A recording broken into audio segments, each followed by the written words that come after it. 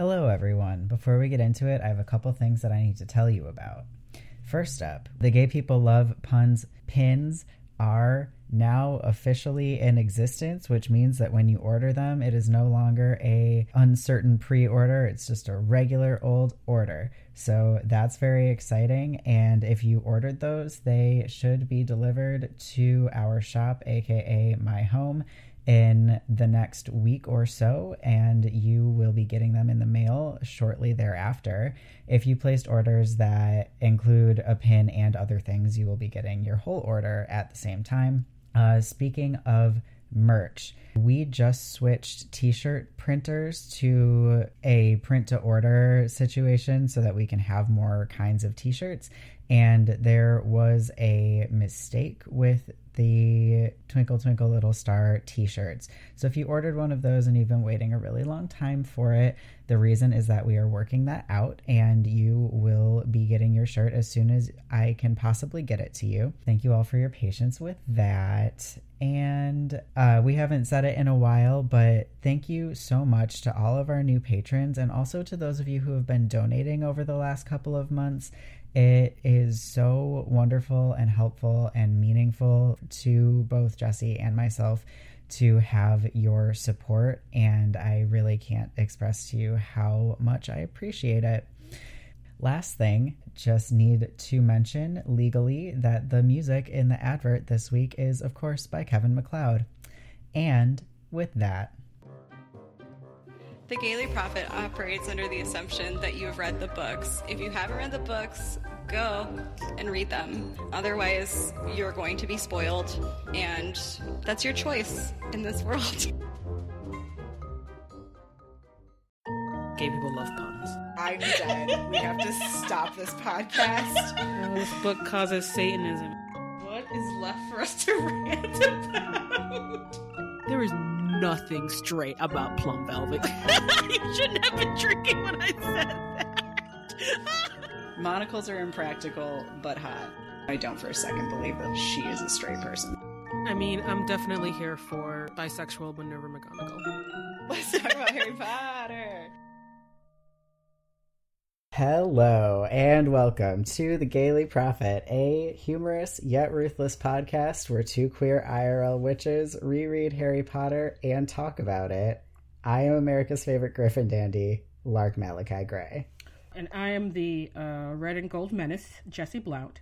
And today we are talking about Chapter 4 of Goblet of Fire, Back to the Burrow, in which Harry's just waiting around for the Weasleys to pick him up, and no one is really quite sure how they're going to arrive. The car rides of the past two books were a clear outlier, because Arthur has pulled some strings to get Harry by flu, something that should have come out of any of the correspondences about coming to pick up Harry, TBH. The Dursleys are put out by 4 people bursting through their unused and apparently ginormous fireplace. This goes about as well as you would think, and to top it all off, Fred manages to abuse poor Dudley's understandable hunger for sweets, played off as a quote-unquote practical joke that makes his tongue grow. Harry doesn't care about this one whit because he's off for actual positive family interaction, so shrug emoji. Yep. Oh, yeah. All right, I have a couple quick things to tell you, listeners. One is it's time for you to start sending us your questions for our Pride Q&A episode, because believe it or not, June is barreling towards us. So go to thegailyprophet.com, and then if you click on letters to the editor or like contact, or I'm sure there's several different ways that you can get to the page where you can write us a message, or you can just email us at thegailyprophet@gmail.com. Other big exciting news is that episodes of The Gaily Prophet now go up early and with the bonus content intact on Patreon, as opposed to just little snippets of bonus content going up the day of the episodes. So if this is the push that you need to join us on Patreon, here it is. It exists. You'll get it usually 24 hours early and like 5 to 10 minutes longer. Yeah, so for all of y'all that love the completely off-tangent discussions that we often cut down to a minimum during the podcast, should become one of our patrons. We have several different tiers for all budgets. True, with all the same perks, regardless of the tier. Yeah. Because capitalism is a horcrux. And sure is. Hierarchies are bad. All right. So we start this newspaper off with today's headlines. Area family terrorized by witches, somehow framed as the bad ones in the situation. So angry about this chapter. I was like pretty angry about last chapter, but I'm like very also angry about this chapter. I forgot that this chapter existed. So yes. When you texted me earlier and were like, this chapter is so fucked up, I was like, wait, isn't this the like, wow, Harry is checking Bill out really hard chapter? What do you mean? And then I looked and I was like, oh no. Oh no. We have so far to go before we get to the fucking burrow. Ugh. I know. We were just so excited to fawn over Bill, and instead we get to scream about abuse. Yep. Bill, who comes as something of a surprise because he's cool. He sure is. Anyway, let's talk about this chapter, I guess. We turn to the front page where we talk about everything that doesn't go anywhere else. There is more goddamn exposition in this fucking chapter. Yes, not a lot. Not a lot, but when I see it, I'm like, ugh. I don't need to know about all of Harry's prized possessions. I know them already. He only has 4 of them. True.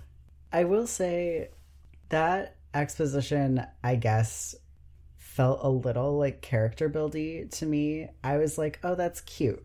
That his list of like how these things that have been gifted to him by sort of these male role models of him being his most prized possessions. This is actually sort of sweet information to get about Harry, that these are the things that he cares most about. That is true. And then 5 years from now, we can get me crying about Molly giving Harry her like dead brother's watch. Mm-hmm. Which is just the best and most worst thing. Yeah. Like everything in the last book, just twist the knife a little harder there. Yep. I did notice the exposition about the Ford Anglia roaming in the woods, though, that I was like, why? Also, why bring it up if we never see that car again? I think that's just also a thing that I'm angry about. Uh-huh. I'm like, you bring it up like it's going to be important, and then it never is. Yep. You know what's interesting in my life timing-wise is that I, as of like a few nights ago, have been reading The Fellowship of the Ring at night before I fall asleep. And that book hinges on The Hobbit. There is nothing in that book that feels like exposition. Everything that's telling you about what happened in The Hobbit is fully immersed in the plot of the book. Like, Gandalf is like, I need to catch you up on everything that happened in a book that you probably didn't read. I will tell you about it because I caught and interrogated a character from that book, and I will now tell you about the interrogation. It's just like, I don't know. I feel like, you know, we had that whole conversation about the exposition, and I was like, is there a way that this can be done where people can be reminded about what happened in the last book that doesn't feel awkward? And then I was like, I feel like reading The Lord of the Rings to fall asleep. And I was like, oh, yup, there sure is a way to do that. See, I feel like good exposition you don't remember because it's so seamless in the story. Like, I feel like with bad exposition, you're like, can we just not do this? Can we just not slog through this? And then good exposition, you like don't even realize you're getting the exposition because it's just like so smooth into the story. Yeah. Anyway, exposition can be good, but not here. Later I will get into exactly why this is definitely not Dudley's chapter. But I definitely just want to focus on the fact that he like totally has a scar above his ass from getting a tail removed. And he clearly has so much trauma about this, and it's just very sad. It's so sad. I hope he gets a really good tramp stamp over it. Me too. When he comes out as, like, the best bear later in life. Yeah, definitely. Oh, he'd be a good bear. He would be such a good bear. Oh, shit. I should add this to my list. I was about to say.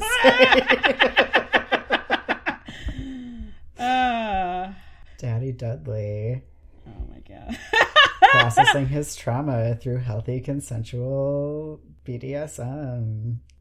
Oh my God. I read a couple of very good top Giles BDSM story fanfics over the past couple of days. Oh, and I'm really? like, I'll have to send you sent them to me. That's so rude.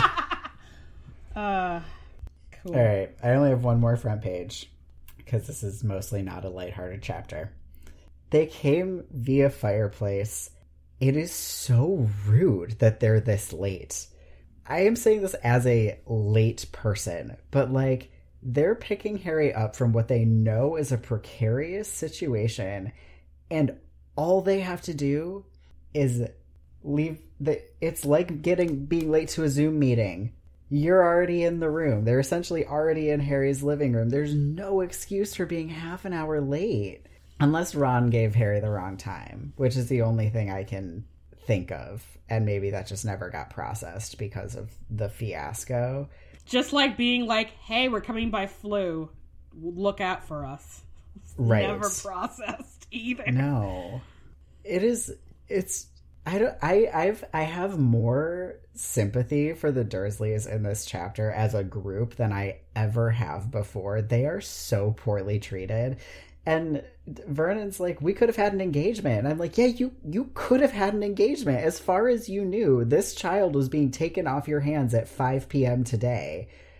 It's really fucked up. I mean, at least he's old enough that if they had an engagement, they could have just left if they really wanted to. But yeah, right. But it's not like they have to shove all of the Weasleys into a car and drive over. Exactly. Fluing is basically not instantaneous, but close. It's a matter of seconds. Yeah. Yeah. Even if, you know, the twins and Ron were running late, they didn't need to come.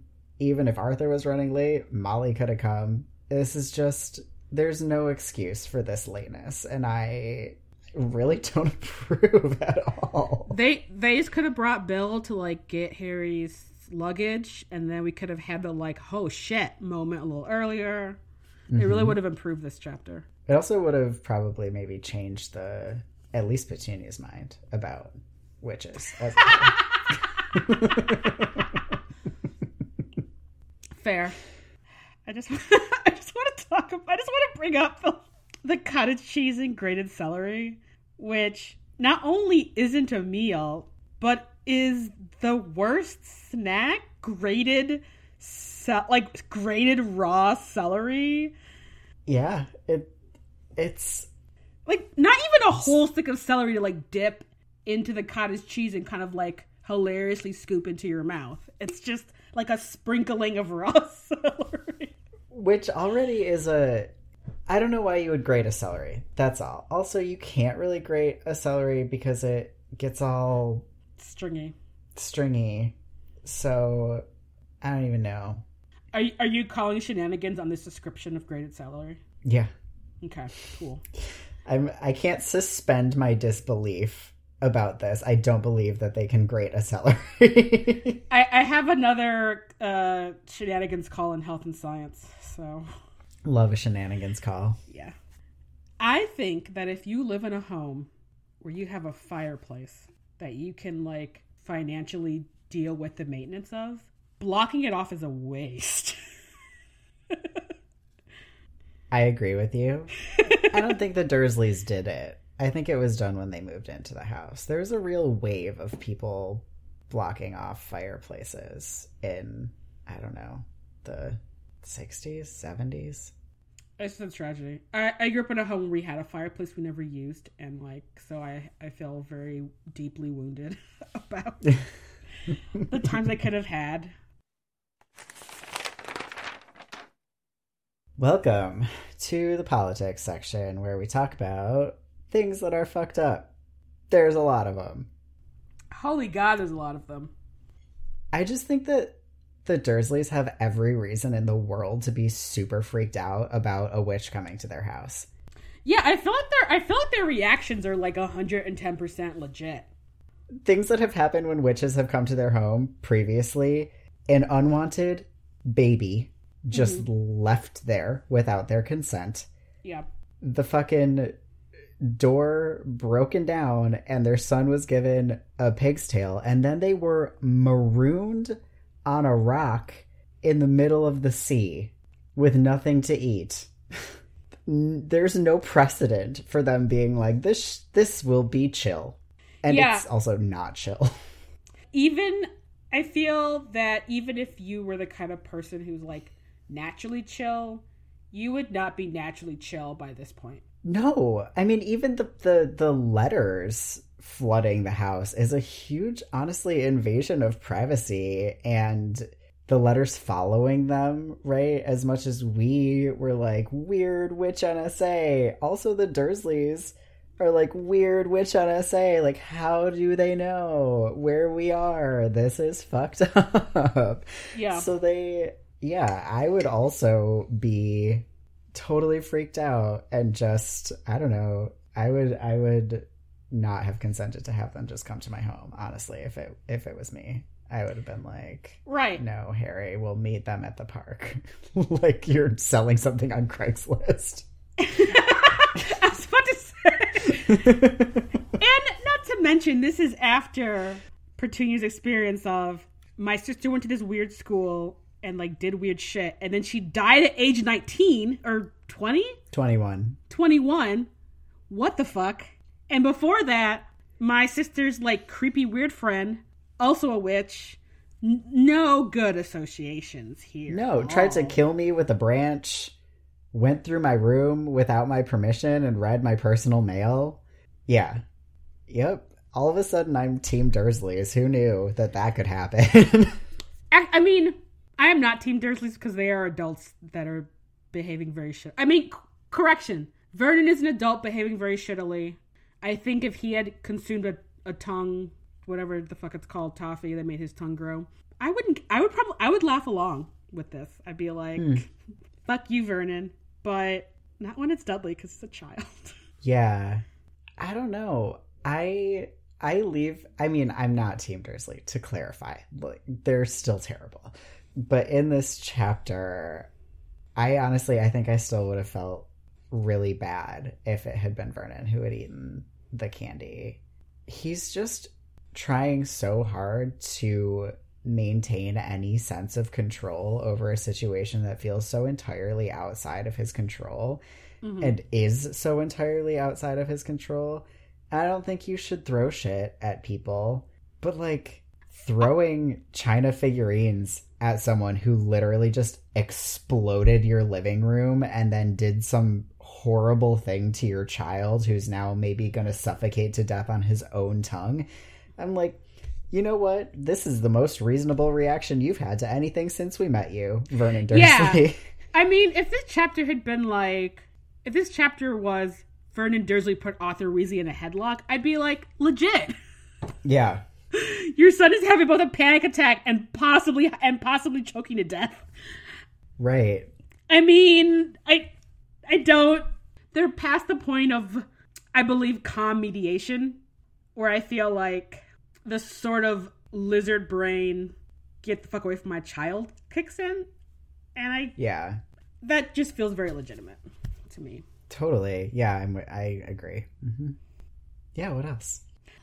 I want to talk a little bit about Dudley, who is the unfortunate victim of Fred's quote unquote practical joke, right? Which I'm putting in quotation marks because, unlike everyone that Fred and George knows personally, we have assessed in book 4 that witches are just made of tougher material than fragile muggles. So to do a thing like this to a fragile muggle like Dudley could have very well killed him.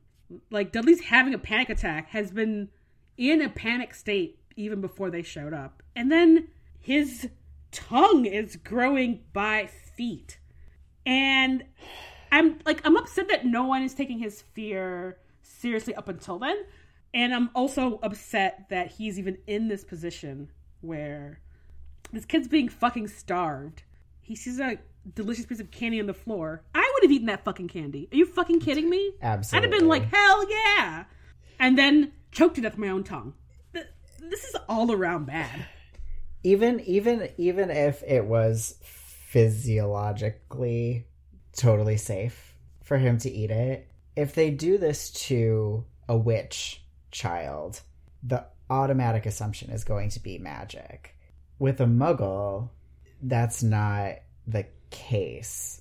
And I just keep thinking, what if Dudley, realistically, what probably would have happened is that he would have pocketed this and he would have eaten it alone in his room later when Arthur Weasley was gone. What would have happened? Would he have died? Because at this point he is so afraid of telling his parents that he's eating food he's quote unquote not supposed to be eating. Would he have just tried to like deal alone in his room and suffocated? Or, would his parents have taken him to the fucking hospital and he would have like had his tongue amputated? Does it wear off after a certain amount of time? Would this trigger Arthur's department to come intervene? Because it should. This is not different from a nose-biting teacup. This is actually this is one of my next points, but so we can get into that. Let's get into it. Yeah, no, I think it's atrocious that Arthur, as the head of the Department of Misuse of Magical blah-de-blah, like, extreme muggle baiting and cruelty happens in front of his face. And I don't remember much of the next chapter. He kind of just brushes it off. Like, there isn't, like, this is illegal according to the job that he does. And right. He's just like, that was not a very nice thing to do to this muggle child. And it's like, this is an illegal thing that you should be reporting. And again, don't call the cops. The justice system is fucked up. Arthur should have taken this more seriously than he did. I want to ask you this question because the options in this world are Azkaban or fines. So I assume probably not Azkaban for this, I hope. If he reports his own child, then he just has to pay a fine that he, like, is not being paid enough money to have to be able to afford the fine that his kid would have accrued.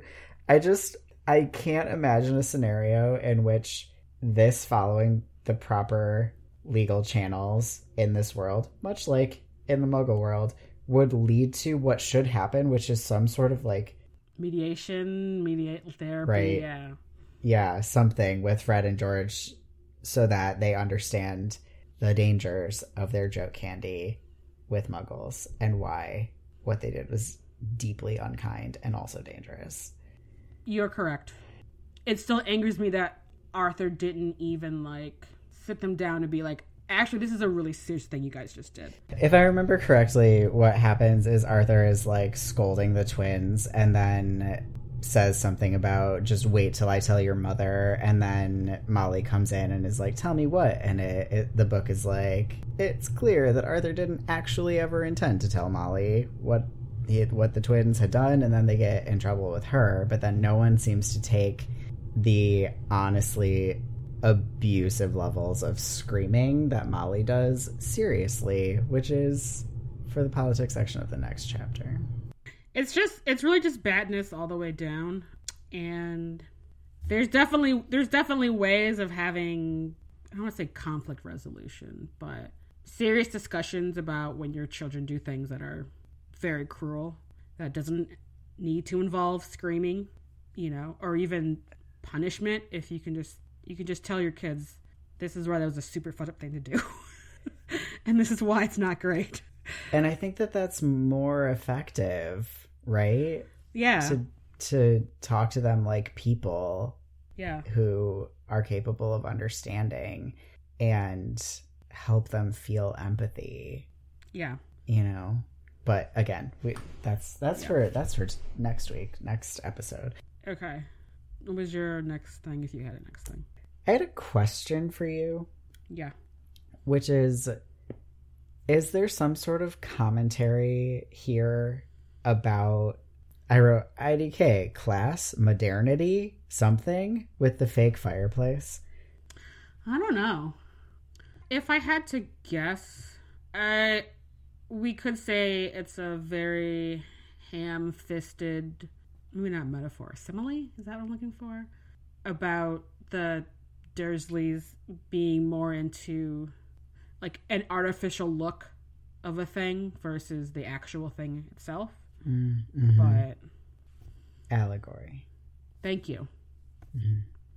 I don't know. I guess I was just reading it as it feels very the Dursleys to have just put a fake fireplace in front of their real fireplace. And honestly, if their mantle looks good, a fake fireplace makes sense if you don't feel like doing all the stuff that a fireplace entails. Totally. Because like that shit can get annoying. And dirty. Petunia does not like dirty. Yeah. The owls must have broke through them boarding it up in the first book though, right? Ooh. Or am I thinking about the movie? Oh. Whoa. Do they come down the chimney? Maybe they boarded it up after the owls. In which case, of course, they fucking boarded up their goddamn fireplace after the owls. Yeah, definitely having a shit ton of owls and letters coming out of your fireplace is a reason to nail that shit. Absolutely. Down, brick that shit up. God, no wonder.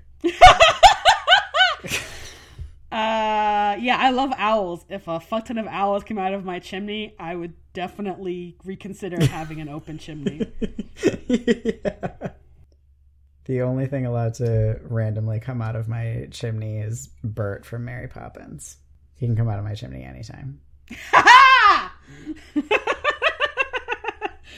I should rewatch that movie. Yeah, I feel like definitely childhood crush about Dick Van Dyke in that movie. It's utter dreamboat, honestly. Also, he's also a Sagittarius. He has the same birth date as me.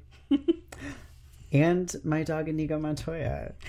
So that's a really good birthday to have. I love it. I love it so much.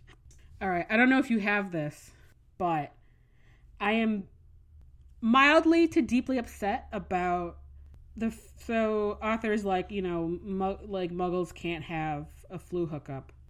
What if your child is a fucking witch? This is a pretty easy way for them to fucking go places, other people's houses, all that shit, and you're just like, sorry, y'all are Muggles. I'm like, that does not feel great. That's a really good point. Another way that Muggle-borns are disadvantaged structurally in the witching world. Mm-hmm. Yeah, because you need a special powder. So, like... And the government needs to be able to connect you to the flu network. Right. So... Because, Harry is a witch who lives in this home with Muggles. Why is it a big deal to hook them up? It shouldn't be. It shouldn't be. Harry should be able to flew to the Weasleys whenever the fuck he is allowed to, question mark? I don't know how this works. Yeah, I mean, right. He should be able to go spend a day with Ron if he wants to. Yeah. Mm-hmm. You're totally right. Oh, wow. Are, like, Hermione's parents driving her to wherever the fuck the Weasleys live? Is she taking the day bus? I don't know. The night bus, whatever. I guess she's probably getting a ride. I don't know. It's a good question. Yeah, I mean, I know we don't ever get a sense of where in England Hermione lives, but yeah. All right. So we get this thing. I have two distinct feelings about this scene in which Vernon doesn't say bye to Harry, and Arthur is like, "How dare you not say bye?" And then Vernon is like, "How dare you, a man who just exploded my living room, try to tell me how to have manners." So maybe this is three things. One, it's super fucked up that they were not going to say bye to Harry. However, it's totally in character of what that family dynamic is, which is a terrible family dynamic. Yeah. And Arthur has now made it incredibly weird for Harry, who could have just left without really even clocking that no one said bye to him, and gone on with his summer, but now he has to hold the information that no one was going to say bye to him unless they were forced to, because Arthur made a decision that I don't think I agree with, to call Vernon out. Honestly, I think that Arthur and Marley don't know the depths of Harry's familiar abuse. Yeah, they must not. I think if they knew, they would have just circumvented the Dursleys altogether. Arthur would have been like, Harry, wait in your front steps. I'm just going to apparate you back home, or whatever the fuck. We won't go through this whole flu rigmarole. I won't mention that your shitty family doesn't want to say bye to you. We just would have been like, okay, cool, peace. We're out, you know? Right. So the fact that he's like, wait, you're not going to say bye to Harry it is deeply awkward and uncomfortable. And that's kind of why I'm like, do you just not know? Are you in, or is it like denial? Or like, what? Yeah, that actually makes sense to me as the only plausible explanation. Either that or Arthur just has, I don't know, negative idea of like what the fuck this is gonna do to Harry, you know, like... Which is a possibility, given Arthur's personality. Is it? I don't know. I guess part of his overall vibe is sort of like a little bit like awkward weirdo. Yeah. He's very like the dad in Honey, I Shrunk the Kids. Yeah. Which we just watched that recently. Really? Yes. Movies. Real fucking weird. But yes. Exactly. Yeah. Very like absent-minded professor type. So I feel like for me, it kind of plays into where he wouldn't have maybe picked up on like the tension in the room to be like, but wait, you're not gonna say bye to your nephew who's like gonna be gone the next like 10 months of the year? Like, what? Yeah. That's weird. why would you do that? I had to learn these social norms about saying bye to people. Why the fuck aren't you doing this shit? Wait. Okay. No, you know what? You're right. That actually tracks. Hashtag neurodiverse Arthur Weasley. Yeah. All right. Which is all that absent-minded professor trope basically is like, yeah, neurodivergence. Your brain's just fucking wired differently. That's all right. Yeah, totally. Who the fuck pays attention to details? Yeah, it's weird. It's weird for me to like be anti someone calling someone out for something terrible, right? In general, I'm all for it. I just wish that he'd done it after Harry left. You know, I'm like not even against him doing it. I don't like that Harry had to see it. And I think that you're right that wouldn't even have crossed Arthur's mind. And I do in this scenario also think it's totally reasonable for Vernon to be like, fuck you all the way for thinking that you can tell me how to conduct myself, even if Arthur is 1,000,000% right, because Arthur just blew up his entire living room. Everything about this entire interaction that they've had is just the Dursleys have never had more of a fucking leg to stand on when it comes to distrusting witches. Yeah, and I mean, we can be like, LOL Vernon trying to like outclass and out masculine, like puts on his best suit and like blah de blah. But I mean, yeah, now there's fucking mortar and dust and shit all over your fucking living room. Maybe your suit's ruined. That shit's expensive. Like, and then you come into my house and you're like, why are you doing that weird thing? It's like, are you fucking kidding me? Exactly. Yeah. So my last thing is just that almost the last thing that happens in this chapter is that Harry says that he doesn't want to miss out on the fun, but decides that he should get in the fireplace and flew away. And as we have just been discussing, there's nothing fun that has taken place here. This is all deeply upsetting. It sure and is. Bad. And I feel of two minds about this, which is okay. I get Harry's initial instinct to take pleasure in the cruelty of people who are deeply cruel to him. Mm-hmm. On the other hand, it's still super fucked up. And especially Harry as a character, one of the linchpins of his character is that, realistic or not, in the face of all of this, in the face of all the cruelty and injustice and bullshit that happens to him, he maintains a deep level of empathy and justice for what is right and what is wrong. So it feels real weird for him to, at this moment, give zero fucks about an objectively terrible thing happening to a human being. I think that was the thing that I kept coming back to, was that this feels like a moment where we are seeing J.K. Rowling shining through the writing of Harry. I believe that. Because I think that Harry is a better person than J.K. Rowling is. For sure. And I think that in these moments where Harry displays this just really, really gross and unempathetic behavior, what we're seeing is the author. You know what the funny thing is? Not the funny thing. I've been working on like an essay to work through my feelings about JKR for about a year, and I had a very weird revelation about it listening to this podcast that is deep diving into all of the things around and about the book Lolita. Mm-hmm. And it's excellent if you can get through the sort of overall content warning of the book Lolita. Right.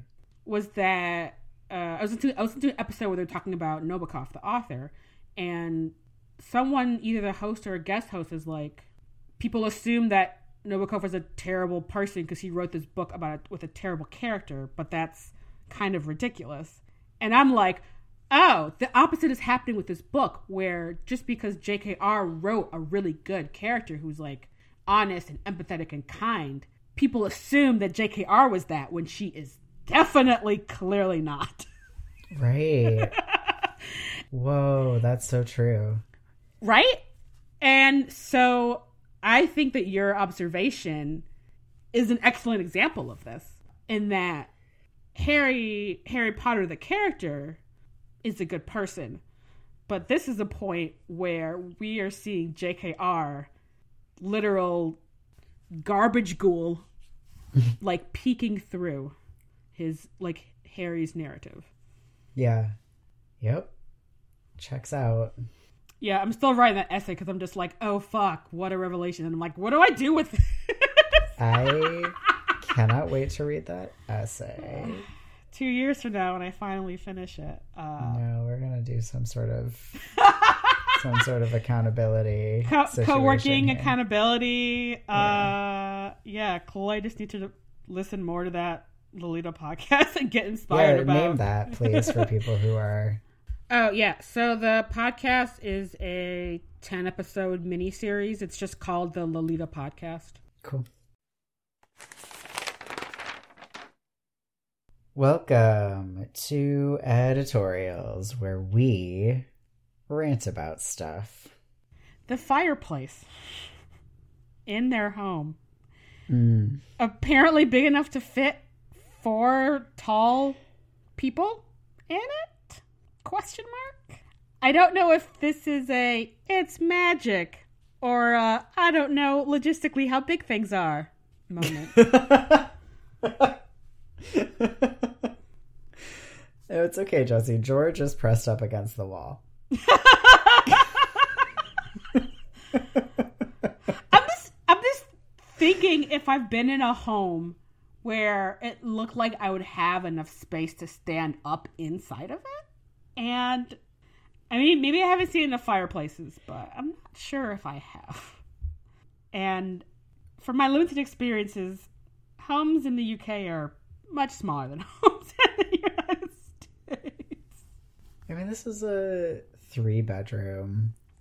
I don't know. No, it doesn't. I mean, I've aside from, the sort of grand manner, this is the cooking hearth kind of situations, I've never seen or heard of a fireplace that 4 people could stand up inside of. Right.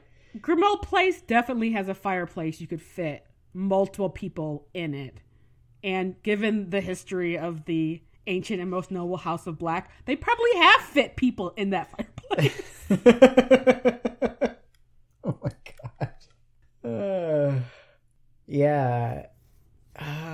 Maybe it's magic though, because even honestly, like most fireplaces aren't tall enough for you to just walk out of. You know, you would have to bend down to, I don't know, 2.5 feet and crawl out, which isn't even really possible with the way human bodies bend.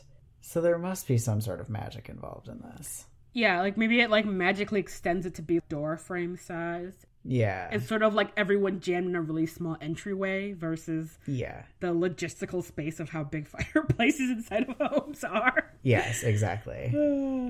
Yeah, so. I want to see what happens if you flue powder into a wood-burning stove with just, you know, a 10-inch, what is that, circumference, you know, stovepipe instead of a chimney. Yeah. That sounds like a thing that would definitely get you set to St. Mungo's.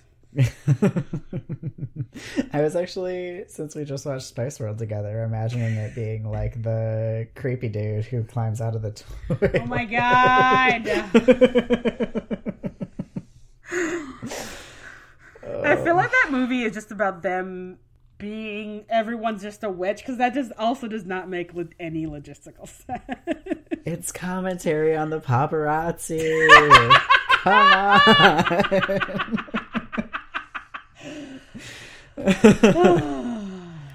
All right, what do you got? I got some questions about Muggle clothes. This is my biggest rant, I think. Where do the Weasley kids get their Muggle clothes that they don in the summers? If they know how they work and what conglomeration to wear them in, why can't their parents figure this out? What the fuck? This is honestly, I think, one of the biggest continuity issues of the books of all the series that bugged me even when I was first reading the series. So we know that adult witches just wear witch clothing, unless you're queer, like Sirius and Tonks, and then you wear whatever the fuck you want to, like queers in real life. Get that, definitely. But right, where are these Muggle clothes coming from? And if they're purchasing it, does Molly know how to use Muggle money but Arthur doesn't? And like, where are these clothes coming from? And just, what is it, just cheaper to buy Muggle clothing for kids than it is to buy, I'm sure, whatever the fuck fancy rich kid shit that like Draco is wearing? I don't know. It makes no sense whatsoever. Yeah. It's so silly. It's very silly. And if we got a sense that witching kids were wearing vintage, clearly from a thrift store clothes, like all of the Weasley kids just wear shit from the 70s. It's just all polyester all the time. Then right. You could conceive of the fact that, all right, maybe they're hand-me-downs. Maybe there's someone in Diagon Alley who's selling like vintage Muggle clothing for like cheap or whatever by the pound. Who knows? Because we don't really get a clear sense of that, it is very confusing. It's also just really frustrating because clothes just aren't that hard to figure out. Just on a really fundamental level, people who grow up wearing only dresses, then presented with a shirt and pants, would still figure out how that works. It's like, well, my dress covered my whole body with one article, but this article each only covers half, so I must put them together in order to be fully dressed. It's just like not complicated. Also, now that you're saying that, I'm a very sweaty person, so I often wear undershirts under like my clothing to just absorb all the sweat. Do witches have like undershirt? Like they just wear robes. You just wearing a robe, nothing between you and the robe, but nothing underneath the robe. All the underboob sweat in the whole world.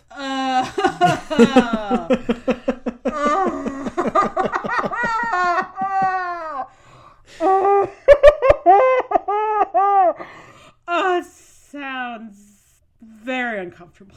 Oh my god. Yeah, it's fucking weird. It's fucking so weird.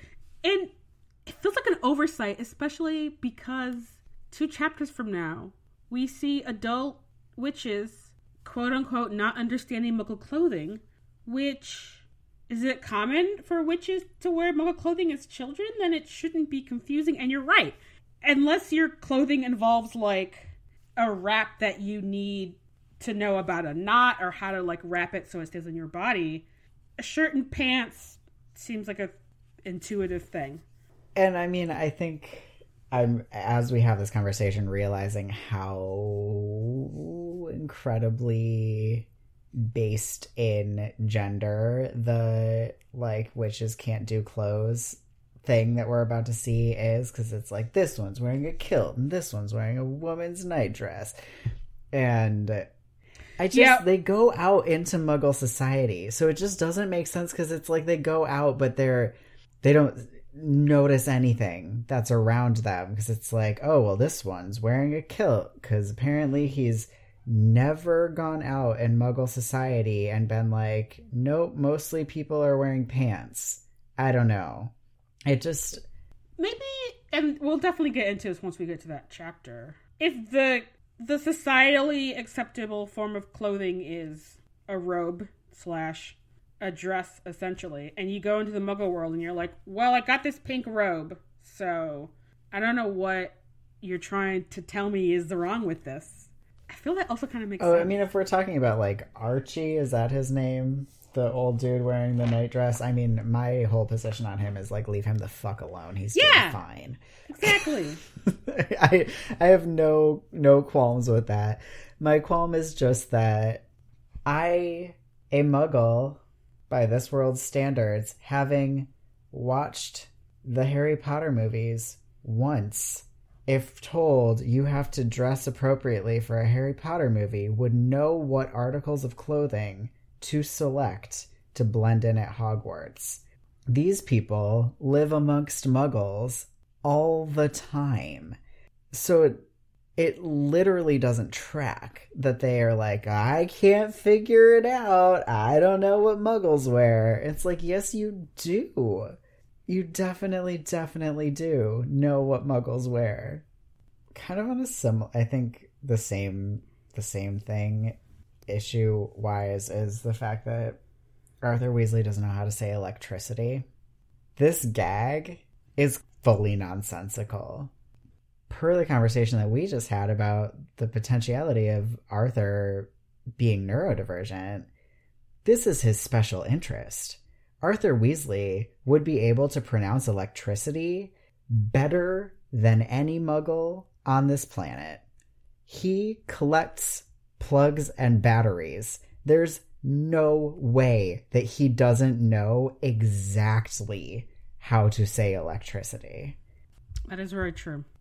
Though I will say, as someone who has trouble with pronouncing words, I don't know. I feel like maybe if it's not a word that he says out loud to himself, often, like, frequently enough, that I can understand why he would still mispronounce it, saying it out loud to, like, other people. Because he's probably not... I'm under the impression that, his special interest aside, I don't know if he's talking about electrical stuff with his family. So... But it does seem strange that it would probably come up in his job constantly, though. Because I'm also a very terrible speller, but if there are words that I specifically need to use for my job, even if they're, like, words that I have difficulty with, I learn how to spell them because I'm just spelling them constantly, or, like, saying them constantly, like, every day at my job. So... Yeah, I guess I would want there to be a consistent character trait of Arthur's, that he struggles with pronunciation or spelling or whatever with things that are not Muggle words, in order to be like, yeah, that seems like a reasonable explanation, because it feels like it's just here for the gag, and I think I'm just like, I don't appreciate this gag. Like, or if the gag was he was saying it in the sort of sort of real, sort of made up Latinish of like magical spells. Yeah. Or if he was putting the emphasis in the wrong place or something. But it's just, or if it, even if it was a word that just, you know, if you are saying it out loud for the first time, you're really likely to mispronounce, like segue, for instance. If you've only ever read segue, the chance that you will pronounce it appropriately out loud the first time, 0% chance. This is actually funny. One of my end words, I had to look up the pronunciation of it because I'm like, how do you say this out loud? And I still think I maybe wrote it down incorrectly. I can't wait to find out. But I guess my point is just electricity is phonetic. Even as me, someone who thinks that all vowels are pronounced as a schwa, and therefore I can't tell what vowel goes anywhere ever. But electricity, there's not a lot. Yeah, I'm sure there are people who that maybe is different. We're not trying to shame Arthur or people who have difficulties pronouncing words, everyone. No, this is a complaint with the writing. Yeah, this is just us complaining about the terrible author and not about Arthur Weasley and his neurodivergence. Correct. Welcome to Advertisements, where we ask you for money and then make you laugh. Whether you're avoiding your next Zoom meeting, hiding from the world under your weighted blanket, or double masked and headed out for your daily walk around the block, #Ruthless Productions is here for you. With 3 great podcasts and a host of bonus content to choose from, #Ruthless has hours of entertainment ready to keep you company, make you laugh, and give you that sort of weird but also nice feeling of parasocial relationships with your 2 favorite queer IRL witches. To access everything #Ruthless Productions has to offer, head over to thegaylyprophet.com. There you can find our merch, our Patreon, and links to our social media, as well as ways to donate to keep our work going. Check out the show notes for links to all of these things. Excellent. Thank you. Next up, witches. They're powerful, unpredictable, and merciless. They blast through walls, knock down doors, and attack your children. Protecting your home from witches can feel like an impossible task, but with Witch Watch home security systems, you can rest easy, knowing that we've got you warded. Witch Watch is the only home security system specifically designed to protect you from witches, with special features like our Flew Through This fireplace grate, Wands Away wand disarmor, and Reduct Oh No You Don't wall reinforcements. Call 800-DWITCHED today to set up your free in-home consultation. Witch Watch Home Security. It's the next best thing to burning them at the stake.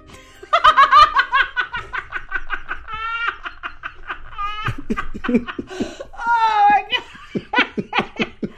Oh, it's so perfect. Thank you. Welcome to the health and science section, where we talk about things that are loosely related to health and or science.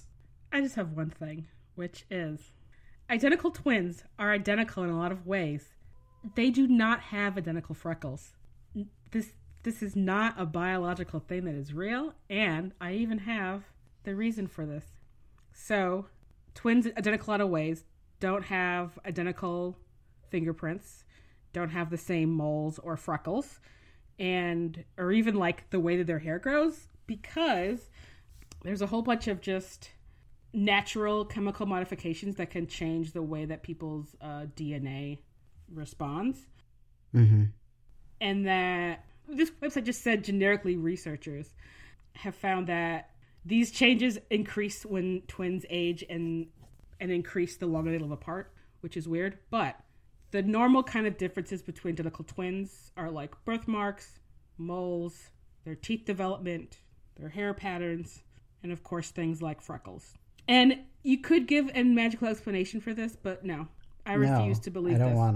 I don't wanna. So there are ways, in fact, to differentiate between Fred and George. They do not have identical freckles. Their hair probably grows a little differently. Like, no. This is bad science. That's awesome. I had no idea that the freckles thing was the case. I read that and I'm like, that's not right. So I had to Google it. I'm like, no, that does not feel correct. Oh, that's so wild. Yeah. Yeah, epigenetics, man. They're cool. That's definitely why it makes sense that things change the longer they live apart, because your epigenetics are influenced by your surroundings, by what you eat, by what you're exposed to, by what's in your water, like the air you breathe, all of that like turns things on and off in your genetic sequence. So like if you're living in different environments. Right. So the twins being like the same height and the same build makes sense. Right. Like their hair being like the same shade, probably. But one of them must like identical smiles, like identical like no. Mm-mm. Yeah. Awesome. My health and science is that I think it's a miracle that Arthur did not burn their whole house down. And I mean, okay, this is like, hello, I live with a builder and also have multiple times in my adult life had only wood burning stoves or fireplaces as my like entire source of heat in my home. So like I know about a chimney, okay? And like this chimney has been blocked off, and I guess now we're like maybe only for a few years, but before I was like probably since like the 70s. And you know, there's probably birds' nests in there that would have caught on fire, but also if you're about to like block off your chimney, you know, wall it off, you don't clean it before you do that. So whatever creosote had built up in that chimney previous to them closing it off is just in there. You can't just like knock down a wall, expose your like fireplace that you didn't know was there, and then light a fire in it. You have to call a fucking chimney sweep. There's a reason for chimney sweeps. It's because creosote fires are really, really bad and you will burn down your whole house. And I think it's absurd that Arthur was just like, let me just light a fire in here. Especially because creosote fires are really, like, insidious. Like, he could have left and, like, hours later, it could have been like, oh shit, our house is on fire. I didn't know. I did know that you shouldn't light chimneys before they've been cleaned. I guess I didn't realize that was why. And granted, as someone who uses multiple kinds of transportation, I don't know much shit about my car. So we can't expect Arthur to know much shit about fireplace maintenance. But that seems like one of the things that you would learn, kind of like don't smoke a cigarette while you're pumping gas. Yeah. Or change your oil, you know, or your car's going to make a really weird, grinding, terrible noise. Right. Like definitely scourgify the chimney before you light a new fire in it for the first time. Yeah. In Carry On, the chimney sweep spell would be Chimney from Mary Poppins. It's so great. I hope you wrote that down for an episode when we inevitably be like, here are all the spells that we think would exist. I mean, I just thought of it right now, but... Oh my god. Cool. We did it. We talked way longer than I thought we would about this episode, or about this chapter. We did have a 20-minute Lord of the Rings Divergent conversation. I hope all the patrons enjoyed that. They did.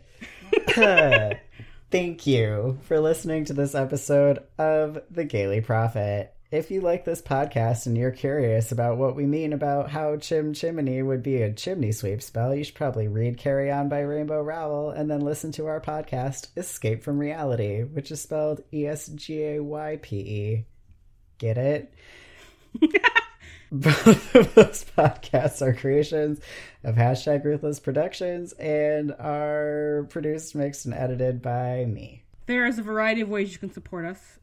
We've already discussed the financial ways you can do that. If you don't want to spend your stimmy supporting us, which is totally fine, you can like and review our podcast on iTunes or wherever else you're listening to your podcast. That helps people decide to listen to us, and it makes us feel very special.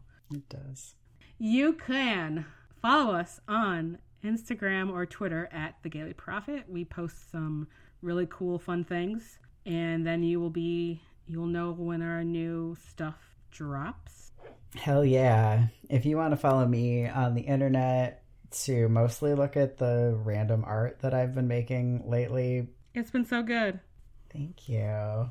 You can do so. I'm on Instagram at Larkmalakai, which is LARKMALAKAI. And you can also use that spelling to find my website, where you can probably book a tarot reading from me.